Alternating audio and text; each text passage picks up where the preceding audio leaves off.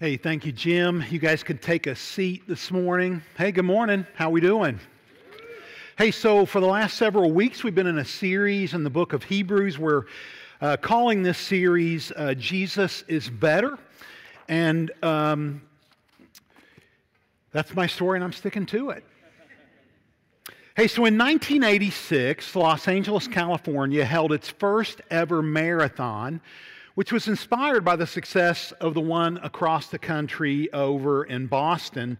And because it was California, some of the participants in that first marathon were a little unusual. So one guy ran in full circus makeup and he called himself T-Bone the Clown. Another contestant ran as somebody called the Flower Man. There were 13 people who draped themselves in a specially designed costume and competed as a human centipede. I'm not kidding. The start of the race was all fun and games. I mean, T-Bone the Clown was shaking hands, waving to the kids, giving out candy. The human centipede was high-stepping and dancing around the crowd. And the Flower Man was handing out, well, you probably guessed it, flowers. You know, when you begin a marathon, you begin in what is sometimes called the pleasure stage. At this point, running's fun. It's enjoyable. Your body's loose, your head's clear. Listen, in this stage, the birds are singing, the sun is shining, the fish are jumping, the corn's high, daddy's rich, and mama's good looking. Right? I mean, you get the idea, the pleasure stage. But after this, running becomes much, much harder. Some might even call it drudgery, and after drudgery comes pain. And if you run long enough, the temptation to quit becomes almost overwhelming. Runners refer to this stage as hitting the wall. Hitting the wall. What's going to happen when you hit the wall? Running through this stage is the ultimate test of any runner. Races are won or lost, finished or abandoned at the wall. Now, when the runners in the LA Marathon got to this stage, things look way less festive. In fact, T-Bone the Clown wasn't laughing with the crowd anymore. In fact, someone said they spotted him by the side of the road throwing up his breakfast.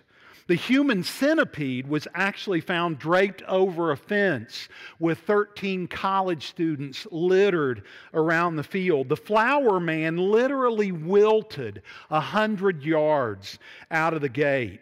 And see, the start of a race is enjoyable, it's easy. But finishing is hard work. It'll take focus and training to finish. And in the Bible, the ability to finish, to stay the course, is called perseverance.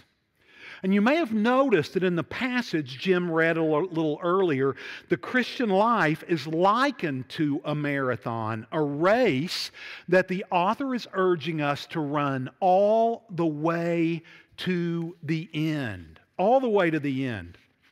And so it begins this way. He says, therefore, since we're surrounded by such a great cloud of witnesses. Now, who is this cloud of witnesses? What's he talking about? Well, if you'll remember, last week, Pastor Mike talked us through Hebrews chapter 11, the faith. This is sometimes called the Faith Hall of Fame. I thought Mike did a masterful job teaching through that passage. So if you weren't here, I would highly encourage you to go back and give that a listen. But in that passage, the author is talking about all of the great things that the saints of the Old Testament were able to do and accomplish and endure because of their faith.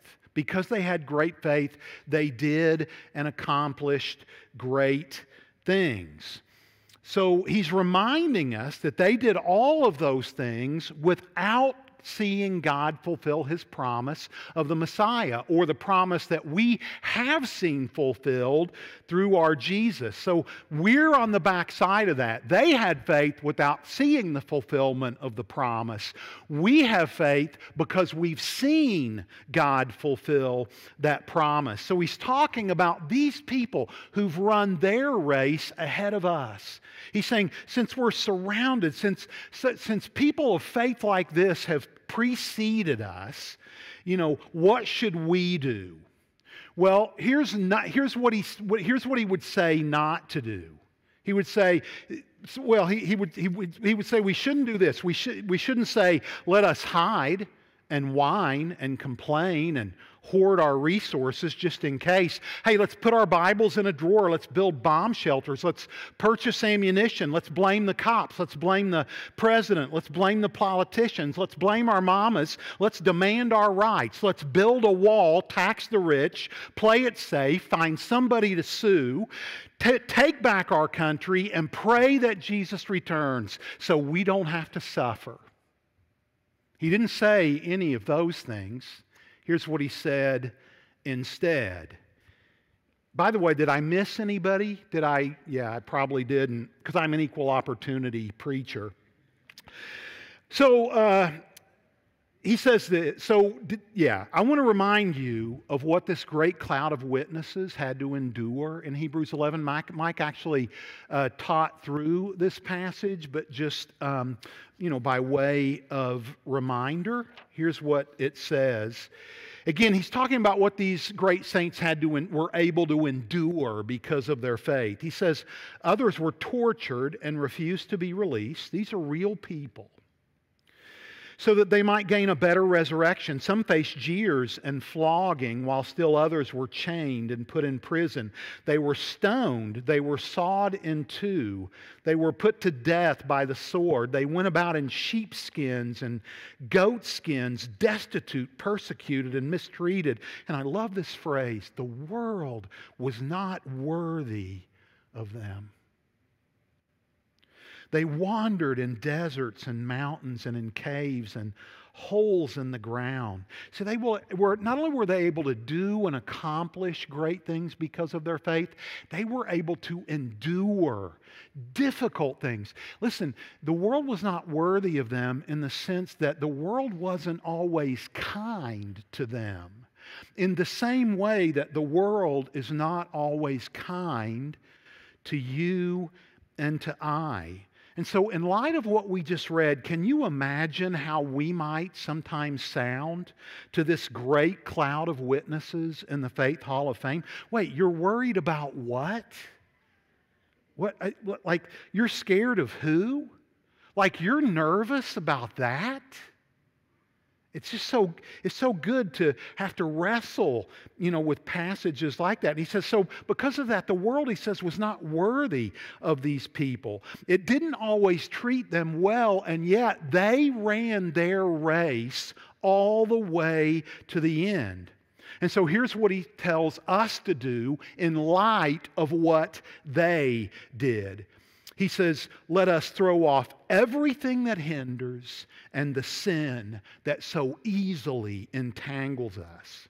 So he's saying, listen, if you're going to run all the way with Jesus, if you're going to run your race all the way to the end, the first thing you're going to have to do is you're going to have to run light. You're going to run light. I mean, runners get this, right? Any of you that are runners in the room, we want the lightest sneakers. We want the lightest clothing. Runners know they need to run light. And you need to run light casting off two things. Number one, it says, first of all, anything that would hinder your ability to run the race. I want you to notice, he's not talking about something that's bad or evil or even wrong. It doesn't necessarily have to be wrong. It's just that it's hindering you. It's keeping you from being all in running the race that Jesus is calling you to run. So he says, just throw that off, whatever it is. If it hinders you, get rid of it. That's one thing. But then he goes on to say, and the sin that so easily entangles or ensnares. And so the imagery we're meant to get here is getting all tangled up in twine or rope and stumbling and falling. He's saying, look, if you're caught up in a sin, it can keep you from running the race that Jesus is calling you to run. And it's so important that we know that. So let me just ask you a question. What is it in your life that's hindering you, keeping you, it's not necessarily wrong or bad, but it's keeping you from being all in on the race Jesus is calling you to run? And then I have a second question. What is the sin in your life in which you get most easily tangled? And are you willing to love Jesus more than you love that sin? So he says, hey, after you've run light, after you've cast off anything that would hinder it, after you've set aside the sin that would so easily entangled, he would say, not only do you have to run light, but you have to run long. You have to run long. You have to stay the course, because he says, let us run with what? Perseverance. In other words, not quitting. Don't quit. Don't stop. Run with perseverance the race marked out for us. He's saying, look, you have to stay the course. Don't stop. Don't quit. Don't allow yourself to get distracted from the race that God has marked out for you. And there's something else here. He says that God marks out our race for us. This is so important because everybody's race is going to look a little bit different, right? Everybody's race gets marked out a little bit differently because we're so different and we have different circumstances. And so the worst thing that you could do would be to gaze to your right or to your left and see what kind of race all of the other runners are running. Right? We all know that's a recipe for disaster. That's a recipe for stumbling. That's a recipe for falling. So we don't want to do that. And then I think there's something else in view too. This reminds us, I think, that every generation has a unique race, a race that's going to look a little different than the race that the generation that preceded it had to run.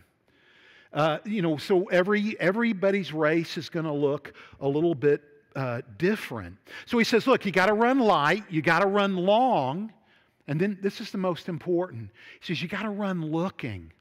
Looking. So here's what he says. Let us fix our eyes on Jesus. Let us fix our eyes on Jesus. And I think this gets us to the heart of the problem, because many of us, if we're honest, our eyes are fixed on all of the wrong things. Our eyes are not fixed on Jesus. Our eyes are fixed on safety or security or in who in the heck can we blame for what's going on in our culture and our nation. Some of you, your eyes are fixed on your resources, your bank accounts, or your problems. And as long as your eyes are fixed on those things, you will not run with endurance the race that God has marked out for you. We will hide and we will cower and we will fret. And that's all that we will do. We will forfeit being a light, a witness, and a tool in God's hands. So let me ask you, what are your eyes fixed on? What are you relying on? Are your eyes fixed on safety and security and wealth and all the stuff that our culture tells us to fix our eyes on? He would say to you, the author of Hebrews would say to you this morning, Christian, you will never fulfill your destiny until you fix your eyes back on Jesus. Don't allow yourself to put your eyes anywhere else other than on Him. It is only when Jesus becomes our daily point of reference. It is only when we are acknowledging every single day that Jesus is good and that He is God Almighty, that He is in control. It is only then that we will fully live out our destiny and that we will run the race well that God has given us to run. He says, fixing our eyes on Jesus, and this is so great, the author and the perfecter or the pioneer of our faith. In other words, He's the one who kicked this whole thing off by fearlessly facing a cross. In fact, here's how He describes this, who for the joy set before Him endured the cross. Now, this is so important. How could Jesus possibly find joy in a cross? Somehow He did. And I think there's a clue. We're told that for one thing, right, that He knew that it was by the cross that He would take His seat at the right hand of God the Father. So the author tells us a little later that he is now sat down at the right hand of the throne of God. Jesus knew that by his submission, surrender, suffering, and obedience, that he would be given a seat of power and control. So he found joy in that. But I believe there's something else that Jesus found his joy in on the cross. It was you. It was me. We were his joy. He was taking joy in rescuing you and doing something for you and for me that we could have never done for ourselves. We were his joy. And you are his joy today. So we're told for the joy set before him, Jesus endured the cross, and he endured the cross despising or scorning its shame. Now listen. The problem with the crucifixion wasn't just the pain and the suffering. Another main problem of the crucifixion was the shame of that. See, Jesus as a little boy probably smelled a crucifixion before he saw one. Jesus, as a child growing up in Judea, had heard the wails and the moans and the cries of pains. He understood the terror associated with crucifixion, but I'll tell you what else he understood. He also understood the shame. He'd seen what happened when a man or a woman was crucified. He'd seen grown men and women lose all sense of dignity. He'd watched people beg and plead to die. He had seen their nakedness and their shame on display for everyone else. He had seen personally what happens to a body after it had hung on that cross day after day after day after day. And he smelled that too. See, the problem of the crucifixion wasn't just the pain and the suffering. It was also the shame.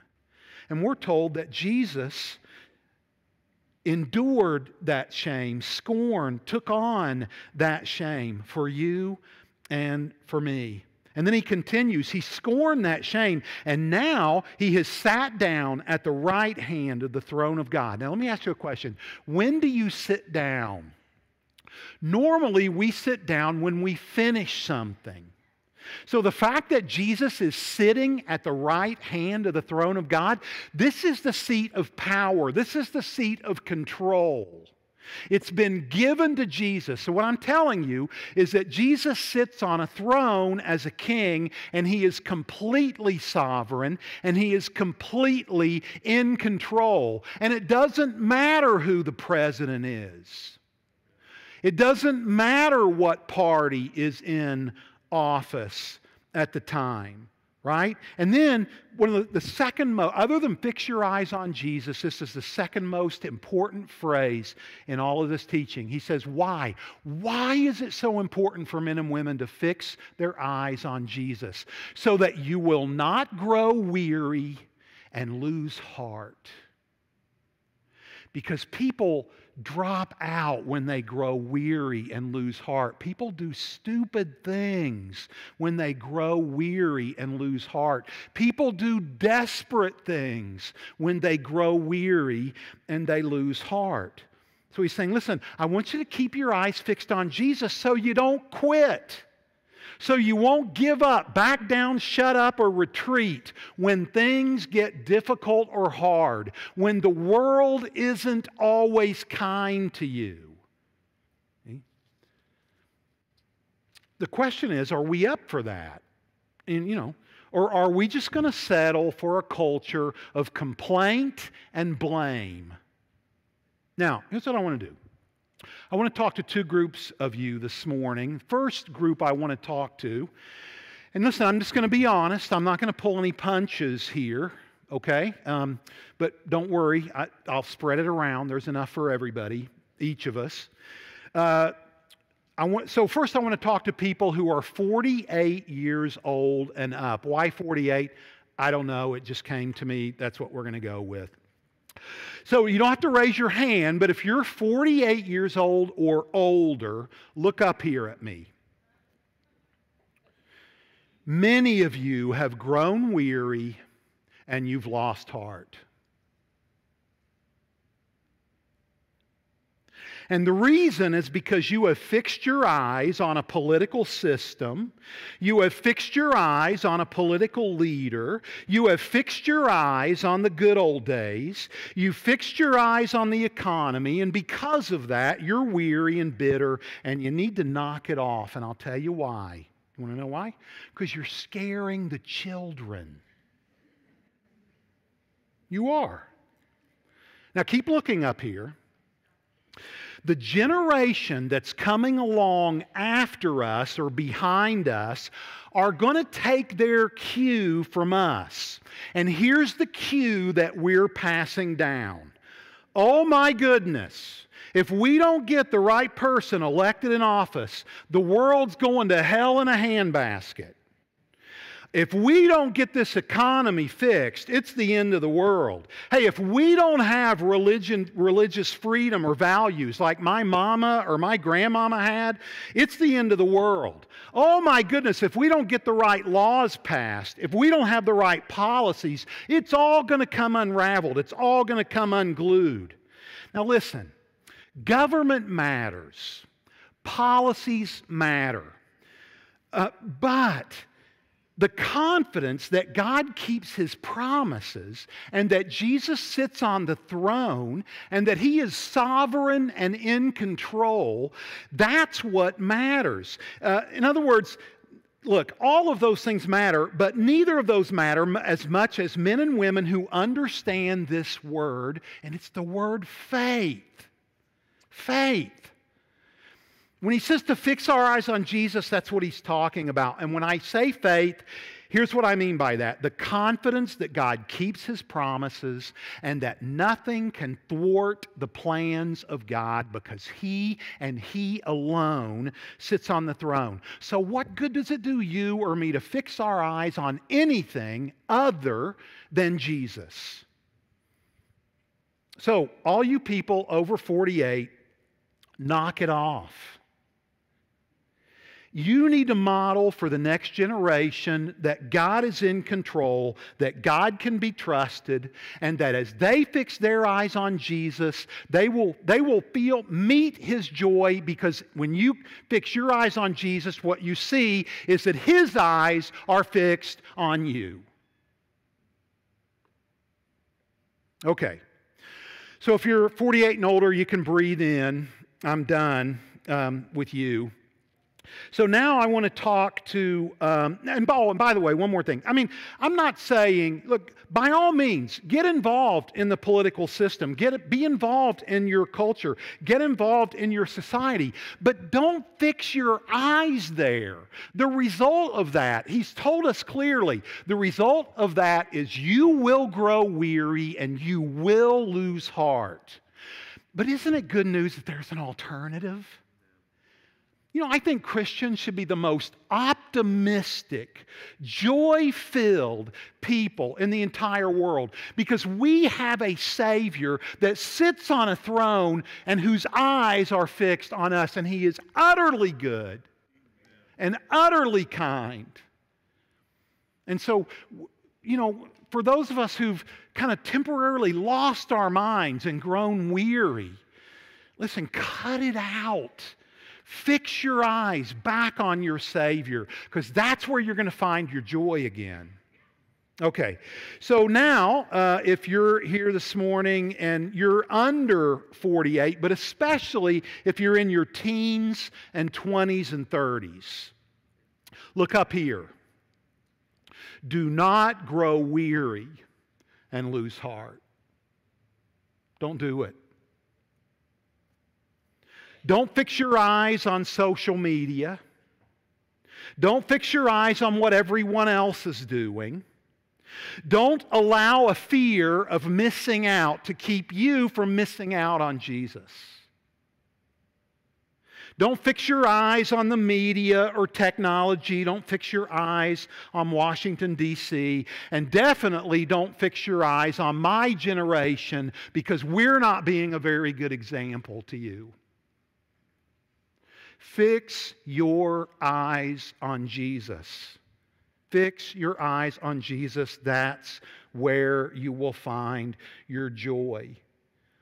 And I want you to remember that the people who live by faith in Hebrews chapter 11, they live by faith in a world that was not always kind to them in the same way that you and I live in a world that's not always kind to us either. But his eyes are still fixed on me and on you. And those people ran with Jesus all the way to the end, and so should you, and so should I. Rain, come rain, snow, or sun, no matter what comes down the pike, we have to finish our race. And then he goes on and he says this, kind of just another little jab. He says, in your struggle against sin, you've not resisted to the point of shedding your blood. He's like, really? Not one single one of you has shed a drop of blood over Jesus, and yet Jesus spilled his blood for every single one of you. So what are you worried about? What are you afraid of? Why are you so overwhelmed? You know, he would just say, look, come on, step up and step in because you've been invited to follow a promise-keeping, blood-shedding God. And I want you to know there were a whole host of people before you who followed God even before he had kept his promise. You're on the other side, so you have every reason in the world to be fearless, to be optimistic, to be encouraged. You have every reason in the world to be confident. You have every reason in the world to be generous because you have a God who's been generous with you. And you have every reason in the world to live your life in such a way that the people who do not consider Jesus because they're in awe of the life that you and I live. Imagine, just think about this. Imagine a generation of Christians. Imagine if it was us, our generations, right here in this room, where one day somebody would be able to say, the world was not worthy of those people. The world wasn't even worthy of them. They had so much faith and trust in God in the middle of difficulty that they were just unshakable. I mean, you couldn't rattle these people because of their confidence in their risen Savior. And listen, it doesn't matter who the president is. It doesn't matter what happens in an election cycle. It doesn't matter if we're ever able to capture the good old days. It does not matter what happens in the economy, ultimately. It just doesn't. Now listen, all those things are important. They are. But we have an opportunity to run the race set before us, and if we fix our eyes on those things, we'll just become bitter, cynical, resentful old men and women. And I don't know anybody in the room that wants to become those things. See, Jesus not only supplies us with our daily joy, He doesn't just rescue us from our sin, He rescues us from ourselves. Our own sense of cynicism and bitterness and just, all the stuff life just seems to kind of pull out of you. He rescues us from all of that. I want you to imagine if there was a generation of Christians where when people looked at those Christians, they thought, those people are the most fantastic, honest, hardworking, fearless, confident, joy-filled people I've ever met. I am so glad that Christians are here. I am so glad my daughter is dating a Christian. I am so glad Christians are raising my grandkids. I'm so glad Christians moved in next to us.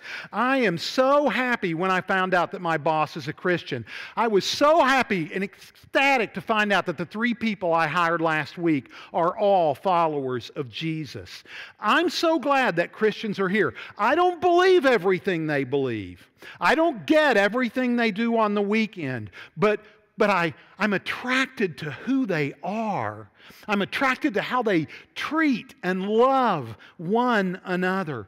Friends, Listen, we don't have to imagine that anymore. You and I, we can be that generation of people. It is within our grasp, and it is meant to happen. It is the race that has been marked out for you and for me, for us, and we must run it. We must. So in 1519, there was a Spanish conquistador by the name of Hernan Cortez who landed in Mexico to begin, depending on the version that you read, either his conquest of the Aztec Empire or his evangelism of the Aztec Empire. And when he arrived, he had 11 ships, he had 508 soldiers, he had about 100 sailors, and most importantly, he had 16 horses. Now remember, they had sailed all the way from Spain to the coast of Mexico, the Baja Peninsula.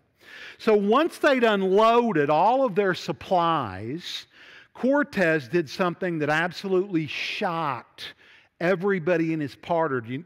Do you know what he did? He ordered all of the ships to be burned in the harbor. And the words that he's rumored to have spoken in Spanish, I'll say them in English, as all of his crew members were watching all of their only means of transportation home go up in flames, he said these words: "No reserve, no regrets, no retreat." No reserve, no regrets, no retreat. See, he wanted his men to realize, right, that it was move forward because they couldn't go back anymore. Failure was no longer an option, and winning this quest just became that much more important, right? So how do we do this? Listen, so let's stick with the marathon imagery for just a minute. Do you think for a moment that anyone can get up out of bed in the morning and say, you know what, I think I can run a marathon if I just try really, really hard? Now, they haven't trained, but they think they can run a marathon by trying. Anybody here think they're going to make it? Yeah, no, we all know better than that, right? Well, there's a version of Christianity that looks exactly the same way. So in other words, let me tell you what this version looks like. And the reason I can tell you this is because some of us are living it. And it's a version of Christianity that looks like this. So let's say I get up and I speak and I give a talk on, let's say, anger. And you go, oh, yeah, I totally agree with Pastor. Man, my anger just gets the best of me. I'm just going to try harder to be less angry. I'm just going to try real hard. Well, you know, you drive out of the parking lot, there's, your dog's left liquids and solids on the carpet, the kids are running around, and like an hour and a half later, you break your promise to God, and you get angry, and you go off, you kick the dog, you yell at the kids, and then what do in this version of Christianity? You go, oh, man, this Christian thing is just not working out for me. I mean, no matter how hard I try, I can't do it. Listen to me. The Christian life is not a matter of trying, but training. If you're going to run the race all the way through, you train for that. Look, here's what this verse says. It's 1 Timothy 4, verses 7 through 9. You can look at it with me. It says, have nothing to do with godless myths and old wives' tales. Rather, train yourself to be godly. For physical training is of some value, but godliness has value for all things, holding promise for both the present life and the life to come. This is a trustworthy saying that deserves full acceptance. So here's what this looks like in real life. Here's what it looks like in real life to train. You train by engaging in the spiritual disciplines. You go, well, what are those? Well, you're not even aware of it, but you've been training this morning because you gathered, and if your mind was really engaged in what you were singing and you were worshiping, and your mind and heart were in alignment, you were training, Because worship trains us to appreciate and love God, even if everything in our life isn't working the way that we want it to. We train by being in God's Word, by allowing the Word of God to inform our hearts and our minds. We train when we serve someone else. And here's how that works. Because when I serve somebody else, I start to remember again. I come back to my senses and I remember, oh wait, the world doesn't revolve around me. Like it's not only about me. And there are people that are worse off than me, that need help. And then God shares His joy with you in that moment. You train through a vital prayer life. You train through surrender to God. You train when you say no to sin or to temptation. You train, trying to think of other training. Oh, you train when you suffer and you respond well to that. All of this involves training. And so let's relate this back to the anger thing. You will never overcome your anger problem by trying harder. It's not going to work. But you will overcome your anger problem by training harder. By pressing into Jesus, by fixing your eyes on Him every single day and engaging in the disciplines that grow your heart and mind and soul. And so for the man or woman who's in God's Word regularly and has a vital prayer life and a life of service and surrender, and a person who's not getting entangled in sin as they're running the race, one day you will just wake up and you will realize after all of that training that you're just less angry. That God's been chipping away and chipping away and chipping away at that, and you didn't even realize it, but you just wake up one day and you just feel different, and you feel more in control because God gave you the ability to overcome the anger problem that you could have never overcome on your own as you trained with Him. As you ran looking to Him, not distracted by anything else. So let me just ask you, what kind of person do you want to be this morning? Do you want to be a person that's optimistic and filled with joy because you serve a risen Savior whose gaze is fixed on you?